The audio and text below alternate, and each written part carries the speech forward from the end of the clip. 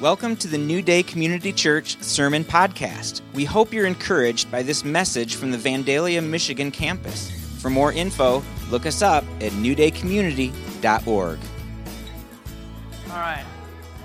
So this was Mark's idea to show this, but this was last year with Ruben. First time ever turkey hunting, so I think Ruben really set me up for this. But apparently that was a good shot. So thanks, Ruben. That's all. All right, cool. So with that, I feel a part of the family here.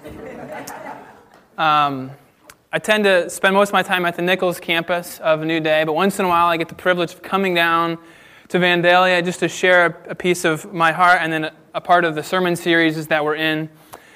And so we're in a sermon series Pastor Cam introduced a few weeks ago called Grace Callings, where he taught about this calling of the evangelist that's given to the church as a gift to equip her. We'll today talk about the calling of the prophet and how that plays into the maturity of the church. But I want to start with a story from my own life. About 10 years ago, what would that be, 2009? 10 years ago, I was in the middle of a identity crisis of sorts. I was coming out of high school, going into college. My life looked like, getting drunk pretty much every weekend, sleeping with my girlfriend, just trying to live life to the fullest. And in the midst of this, my parents started going to a different church. I would go. I knew enough. I knew like Bible truths. I was raised once in a while. We'd go to church. It really didn't talk about it at home, but it was the thing that we did. And so I would go. God had enough of a hold of me to where I would go to church and we would be singing worship, and I would just weep. I would cry and I would feel convicted. And then I would, church would be done and I would wipe my face dry and just go back to doing the same things that I was doing. It was just pretty much this cycle. Whenever I would go, I would just feel like, wow, God is real and I'm a sinner, and I need to get rid of this feeling so I can not feel bad about the stuff that I'm doing. So in this new church that my parents started going to, there was this lady. She was middle-aged art teacher at a local school, just one of the behind-the-scenes ladies in the church. But for some reason, this woman just sought me out. And she had this profound prophetic gift where she knew everything about not in a way that felt like exposing, but in a way that felt piercing. She knew my life, she knew God's call on my life, and she saw things that I couldn't see about myself. And so her name was Sherry, and she stepped into my life at this critical point where I'm in this whirlwind, where am I going to go? I'm looking for meaning, I'm looking for acceptance, I'm looking for purpose. Is it going to be in this stuff that I'm trying to do, or is it going to be in this call of God on my life?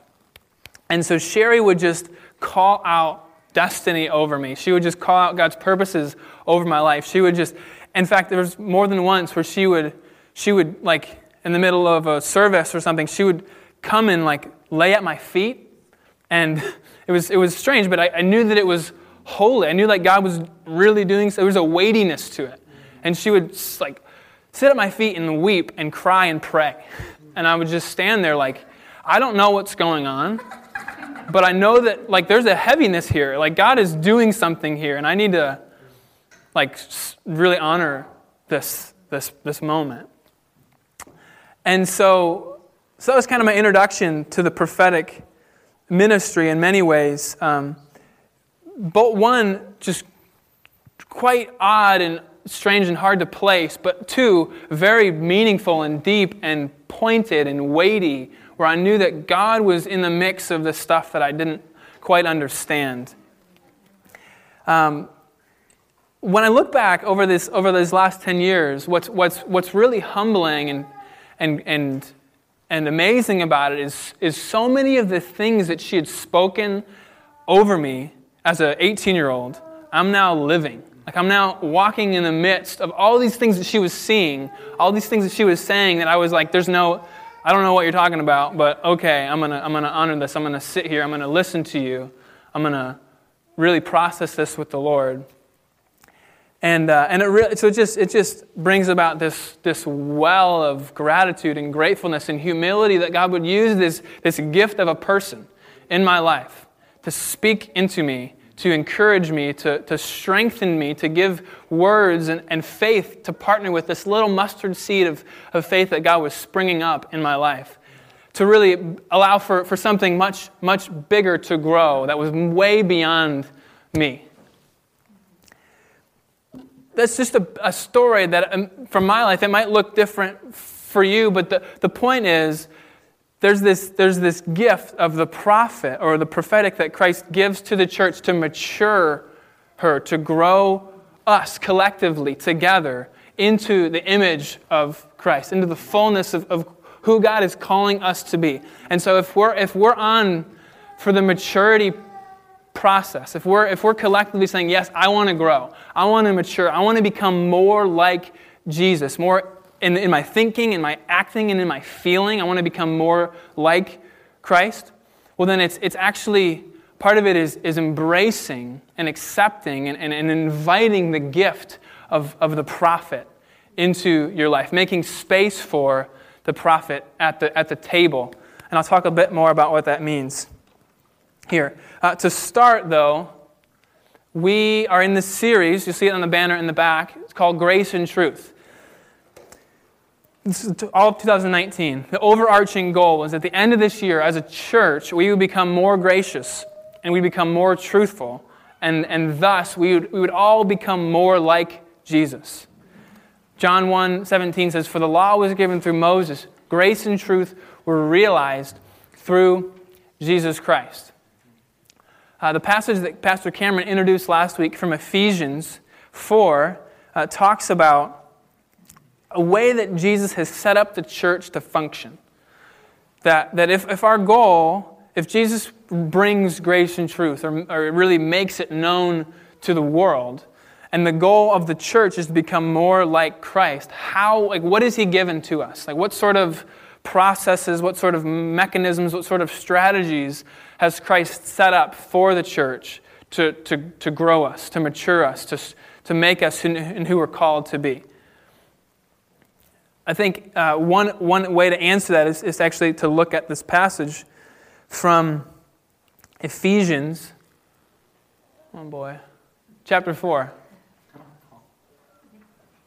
So Ephesians 4 is the letter that the Apostle Paul wrote to the church, one of the ancient churches in Ephesus, but also more broadly to be a circulated letter throughout the ancient world, to be kind of passed around from church to church. There's this general appeal to it. And in chapter 4, verse 7, he says this: "However, He has given each one of us a special gift through the generosity of Christ." That's why the scriptures say, "When He ascended to the heights, He led a crowd of captives and gave gifts to His people." Notice that it says He ascended. This clearly means that Christ has also descended to our lowly world. And the same one who descended is the one who has ascended high above the heavens to fill the entire universe with Himself. So that's a pretty amazing idea that we are not going to get into. Verse 11, "Now these are the gifts Christ gave to the church: the apostles, the prophets, the evangelists, and the pastors and teachers. Their responsibility is to equip God's people to do His work and build up the church, the body of Christ. This will continue until we all come to such unity in our faith and knowledge of God's Son that we will be mature." And then it says something like, "measuring up to the full and complete standard of Christ." Then we will no longer be immature like children. We won't be tossed and blown about by every wind of new teaching. We will not be influenced when people try to trick us with lies so clever they sound like the truth. Instead, we will speak the truth in love, growing in every way more and more like Christ, who is the head of His body, the church. He makes the whole body fit together perfectly as each part does its own special work. It helps the other parts grow so that the whole body is healthy and growing and full of love. Like this is a captivating picture where Paul's trying to stir the imagination of the church to say, do you see what God is doing? Do you see how He's set it up? Do you see that He's wanting to grow you? And you've been given gifts, and your gifts need to be used within the church so that everyone can flourish, so that everyone can benefit. Don't let the gifts that God's put in you lie dormant and act like you're just a mere consumer or a recipient, but they need to be activated and used and given so that we can all grow, so that we can all measure up to the standard of Christ, so that the bridegroom can have a bride that's ready, so that the head can have a body that's functioning according to its purposes. So here's this picture that Paul paints for the Ephesians to just capture their imagination with the way that God is working through the church. That truth would be spoken in love, and that maturity would be the vision. Maturity would be the aim and the orientation of where we're all headed. So there's two main claims here, though. So part of what I'm saying is we've all been given gifts. Verse 7, right? It says that Jesus has given grace gifts to each one of us. All have received gifts. So the picture that he paints is this king who's gone and fought the enemy, and he's won, and he's ascended victorious, and in his victory he's given gifts to his people. He's distributed the spoil of his victory, the gifts of his victory to everyone. Everyone of his people he's given gifts to. That's what verse 7 is saying. The next series that we're going to be starting in a month or so is called Grace Gifts. And it's talking about all the gifts that Christ has given to the church. No one is excluded. You can't say, oh, no thanks. Like you've been given gifts to be used within the church for God's glory. The second claim he's making, though, in verse 11, is that there's these particular gifts that have been given where the recipient is the church.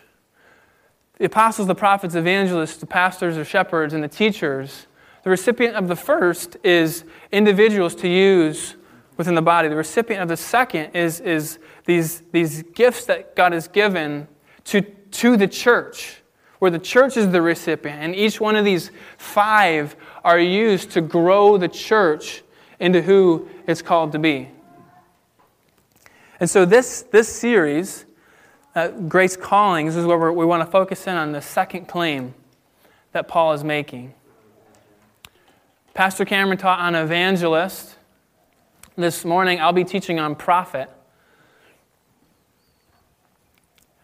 But to just pause for a moment in verses 11 through 13, I want to just show you what's happening here. The claim, which we already established, these are the gifts Christ gave to the church: the apostles, the prophets, the evangelists, the pastors, the teachers.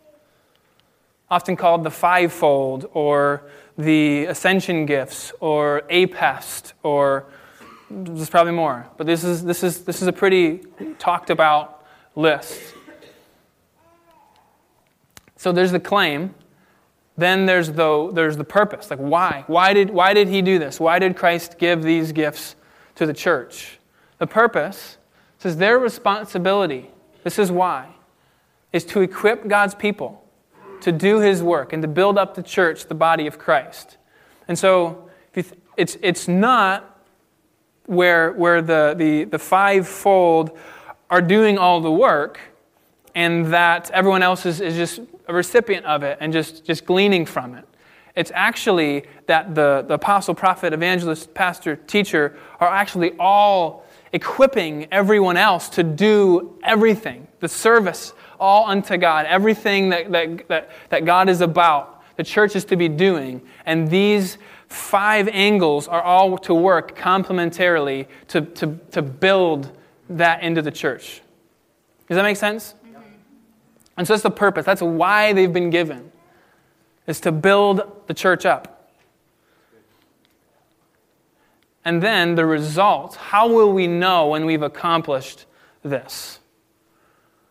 The result will be, this will continue until we all come to such unity in our faith and knowledge of God's Son. That's intimate, not just like cognitive knowledge, but knowledge, experience, understanding of the Son of God, Jesus, that we will be mature in the Lord, measuring up to the full and complete standard of Christ. If it's helpful, you can think about it like Esther in the Old Testament is this queen who enters into this kind of preparation in an ancient Persian culture where she's kind of put into the training ground for a queen, where she has all these influences that are all training her in what it means to be royalty. They're all training her in what it means to be a fit for the king, right? In a way, what the apostle, prophet, evangelist, shepherd, teacher, it's this training, this equipping ground for the church to be fit, to be ready, to be mature, to be developed enough to be fit to the bridegroom, to Jesus. Does that make sense? So maturity is the aim. So if we're on board to be matured, which often is difficult, which often is like I'm kind of comfortable where I am. But if we're saying yes, the vision is to become more like Christ. The vision is to become mature in the Lord. Then I want to say yes to this. Right. Then I want to say yes to this influence. I want to say yes to this equipping process. That's the aim. That's the result. That's where we're going. So, I think this might be Moses. I'm not quite sure, but the point is the same. Sometimes when we think of the prophet, we think of this epic kind of mountaintop scene where the revelation is coming to this man on a mountain and they're writing down verbatim what they're hearing, and then that word is then brought down the mountain and spoken to the people, and then they are worshiping an idol, and so those tablets are broken, and then it goes back up the mountain. Or maybe another image here is this is actually a painting of the prophet Jeremiah kind of writing the woes of the destruction of Jerusalem outside of the city gates, watching the city rise up in smoke, just lamenting in many ways the disobedience of God's people as a voice that brought a word of repentance to the people of Israel. So the point is with those pictures, I don't know what image you have in your mind when you think of the prophet. Like it's just like this illustrious kind of like ambiguous thing. Like what is the prophet? Like it's kind of, I'm not so sure. It's kind of weird. I feel like that's misused. I feel like that language is like, oh, that's the prophet. So no matter what they say, I need to listen to them. But the point I'm trying to make is it's less about who, and it's more about what. It's more about what are they doing? What is this role? What is this gift doing to bring about maturity? Because if the fruit isn't there, then it doesn't matter who carries a label or who carries a title. The goal is that the gift of the prophet would mature and encourage and build up the church into who it's called to be. Okay, so just to give a little background on this idea, out of all 5 of these, maybe it's just me because I'm talking about it, but it feels like the prophet casts the biggest shadow, like over the whole group from the Old Testament. Like that's the man, that's the person, that's the one who hears from God and brings the word to his people. Like the language of apostle and evangelist and shepherd, it's not often used in the Old Testament, but in the Old Testament, the language of prophet is like central. It's all the main characters in many ways are prophets. They're the man or the woman of God who brings the oracle of God to the people. So just to give a little bit of kind of ways that the prophet is equipped or called in the Old Testament, I'll just say a few. They were those who God led by His Spirit, called to be His messengers to humans, mainly to God's people, reminding them of who God was, who they were, what they were to do about it, and what God was going to do about it if they didn't do what they were supposed to do. That's essentially what the roles of the prophets were. They were arrows pointing God's people back to covenant faithfulness. So often they were just reminding the people of what God had already said, and with a heart of love to say, no, turn back. God said to do this and you will live. God said if you do that you will die. So to turn, be faithful to your end of the bargain. Be faithful to the covenant that God has set with you. So among his many roles, Christ isn't giving something to the church that he doesn't already have. Right. Jesus fulfills this prophetic lineage of the prophet in the Old Testament. There's all these prophets that are pointing people back to God. Jesus then comes as the prophet, among many other things. He comes as the prophet and points people back to God and to himself. It's interesting. One of the things that often comes up when you look at Jesus as this prophet is these words that Moses spoke in Deuteronomy 18, where in the middle of his teaching of the law, or recounting of the law, he says, "The Lord your God will raise up for you a prophet like me from among you, from your brothers. It is to him you shall listen." So it's this kind of, and then he goes on to teach about what the prophet will do and how to test the prophet. But he says this is like the Lord will raise up a prophet from among you. Peter picks up this language in Acts. This is why I'm bringing this up.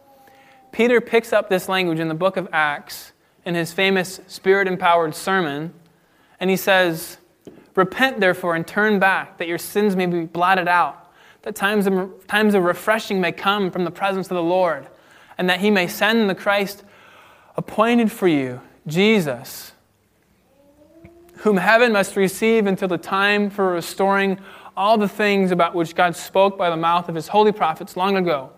Moses said, 'The Lord God will raise up for you a prophet like me from among your brothers. You shall listen to him, and in whatever he tells you. And that should be that every soul who does not listen to that prophet shall be destroyed from the people.'" And so there's so many ways that Jesus embodies this role, but I bring this one up to say Moses had said this. Peter picks back up this language to just basically say Jesus is that prophet, and now you need to turn, you need to repent, you need to turn to the Lord.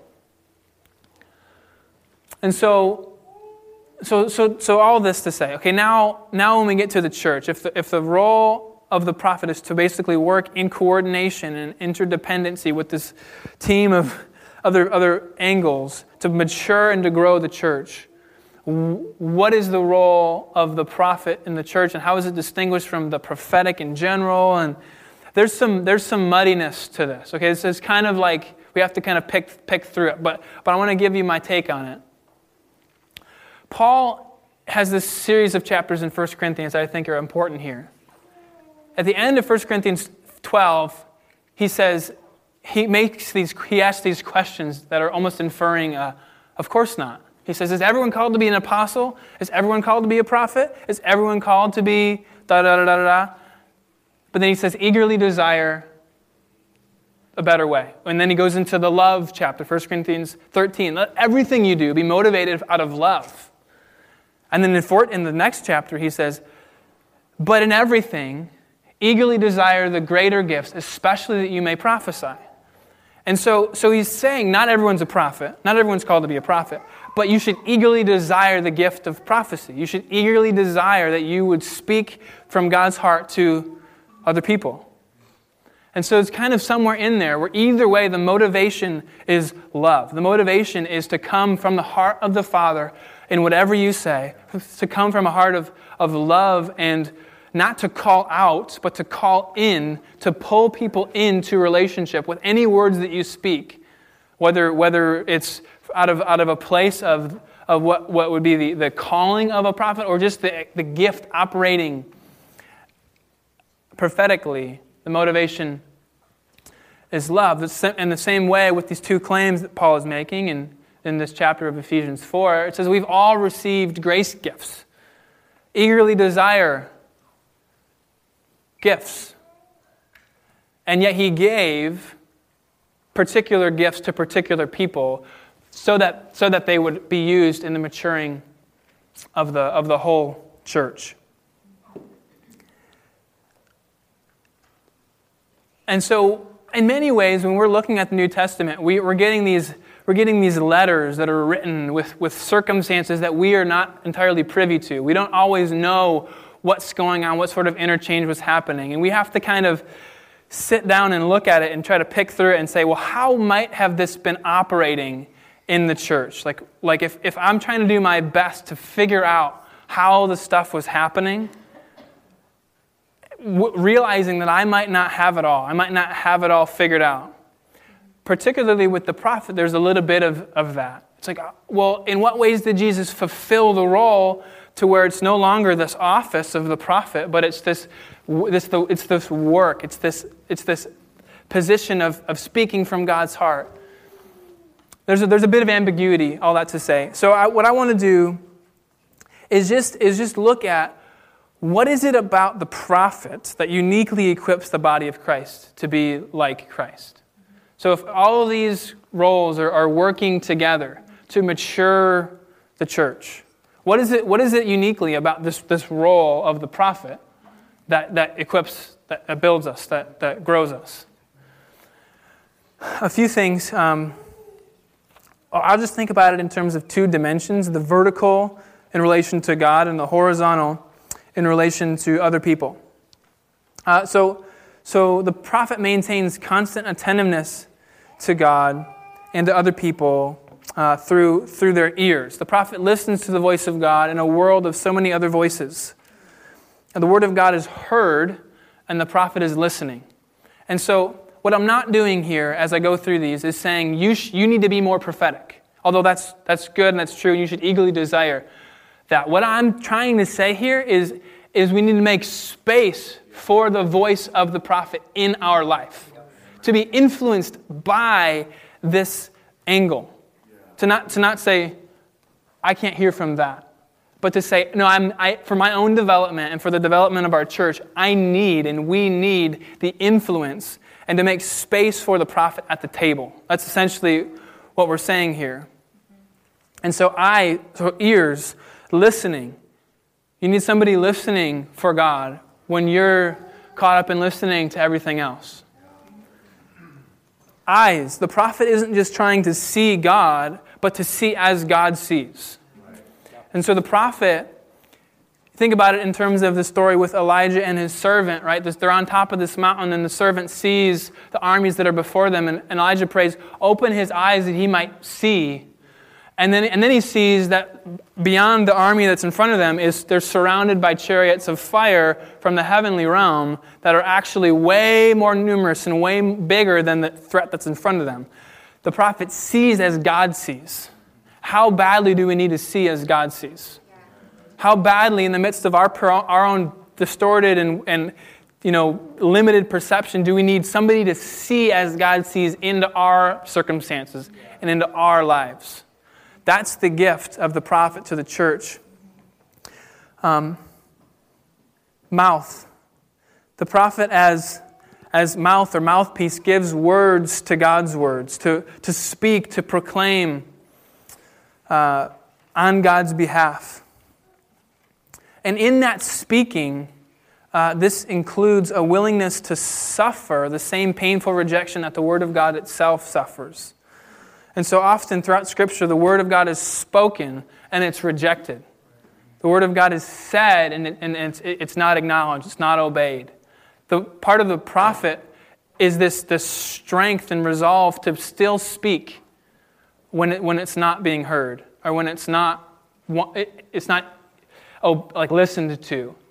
I don't know about you, but I know that often in my life I need to have words spoken to me that I'm not eager to hear. And I'm not seeking after. I'm not hungry to hear you say that, but I need that. So the prophet is this gift to the church to be able to speak things that we don't necessarily want to hear, but we need to hear for our own good. And then the heart, to feel what God feels, to experience things from God's perspective, to experience the heart of God. Now, we're all called to feel the heart of God, but some people just have better feelers, right? And we need the influence of people who can feel the heart of God, to feel the things that pain God's heart, to feel the things that grip God's heart, to feel the things that we're not even aware of or privy to. We need that gift in the church. Okay, so there's the vertical dimension, and in many ways, these aren't clean-cut categories. This is just a way to try to think through it. And so they overlap a bit, but horizontal, now the prophet in relation to the church or into other people. The gift of the prophet is reminding the church of God's love and faithfulness. Again, we're not always seeing, we're in the middle of our own whirlwind of stuff. The prophet's reminding us of God's steadfast love and faithfulness and long-suffering with us. The prophet calls the church to obedience and faithfulness, still calling us to loyalty, to living out this call of God on our life. Yes, God is faithful, and yes, He holds all things together, but you still have a call on your life to obey. You still have a call in your life to live in light of who He's calling you to be. And the voice of the prophet is calling you higher. He's calling you up and to be who God's calling you to be. Strengthens, encourages, comforts the church, much like some of the earlier ones. The prophet calls the church to repentance. This is one of the many themes throughout Scripture. Is this call to repent? And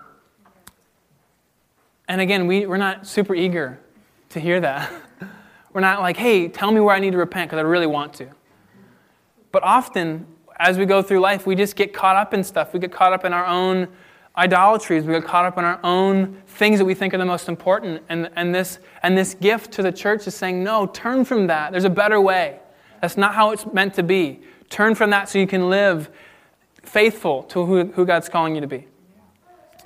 Oops, I didn't mean to go forward. Okay. Again, is keenly aware of idolatries within the church and wants them uprooted. And part of the idolatries thing is inconsistencies. Now, this touches on a piece of the role that we don't always talk about. Different traditions have different ways of understanding the prophet. But part of this thing of inconsistencies can be this idea where the prophet might be saying, or the church might have this value of the sanctity of human life, which is so important and so valuable. But part of this, I'm even feeling this prophetic pointing out is to say, what does it look like for the church to capture the heart of God for all of life?